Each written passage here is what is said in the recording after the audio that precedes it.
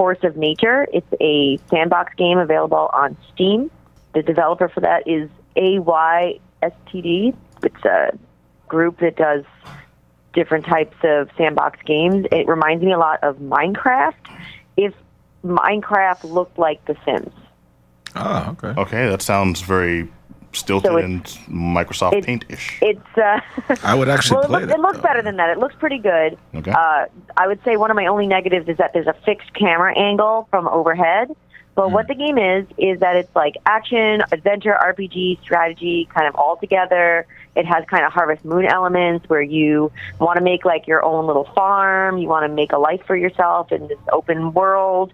And there's good monsters, bad monsters, good animals, bad animals. One time I built a nice little farm, and then goblins showed up in the middle of the night and just wrecked my farm.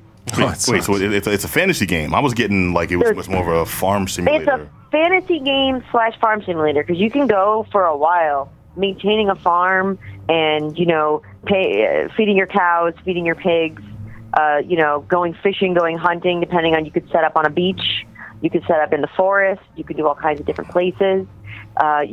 There's really a lot of stuff that you can do. You want to get resources to, build a crafting table so that you can make weapons, so that you can hunt.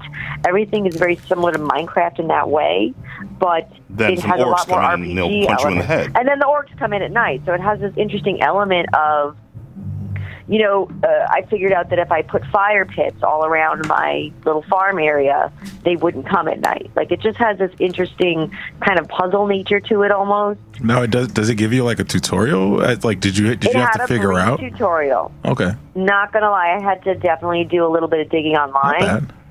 And again, that camera angle gets a little tedious, where there's just this overhead camera angle. You cannot change it. It is a fixed camera. Yeah. But the world is really expansive. I set up a little log cabin kind of thing in the woods at one point, and then another time I did it in like a really snowy area, and I was thinking, I'll do like, fur trapping or something, and then an abominable snowman came and kicked over my house. Well, because you're hunting his kids and using them for pelts to sell at the market. I mean, I'd be pissed too. Yep. Look at that. Just because I am homo superior, does that mean that you guys show up and kick over my house? Just because, yeah. Okay, no, here's my question, because you mentioned you laid out like fire pits for defense. Can you, if you get to a certain point in this game, there's just resource building and such, but can you, once you start being attacked more heavily by these orcs and abdominal snowmen and the like, can you like start going all surviving the game on them, and you setting up traps outside your home, and you're basically hunting these orcs? Yeah, as far as I can tell, because I trapped one of them and I was able to use its materials. There was a magma dude. I don't know how to explain it better. Like the opposite of an abominable snowman, the abominable heat guy. Yeah, the abdominal snowman, as I call him. He's known for having the coldest abs. Yeah. This is his buddy, the heat miser, showed up one day. Oh, so, yeah, that's right, that guy. Interesting game. Had that nose. Now I'm sad. The guy that voiced it, that they based it on, actually passed away recently. But now, did you interact with other players? Is this like no? There are no other players. So it's just your world. It's just your world. Okay. And that's something else I found very interesting. So many games these days are very MMORPGs, et cetera, even 2 players. This is just your little world. You're making your own world. It's called Force of Nature. And it's kind of, like I said, weird cross, Harvest Moon, Minecraft, You have your inventory, you try to build things, you want to feed your rooster, you better grow grain. But at the same time, like I said, goblins might show up. So it's just, my problem with the game, I think, is it loses its focus. It doesn't quite know what it wants to be. Does it stay fresh though throughout? even as far as you get, does it? Here's the thing: is it just goblins, or do you in abominable snowmen, or is it different variations of the fantasy world? At some point, you're fighting a unicorn with rats.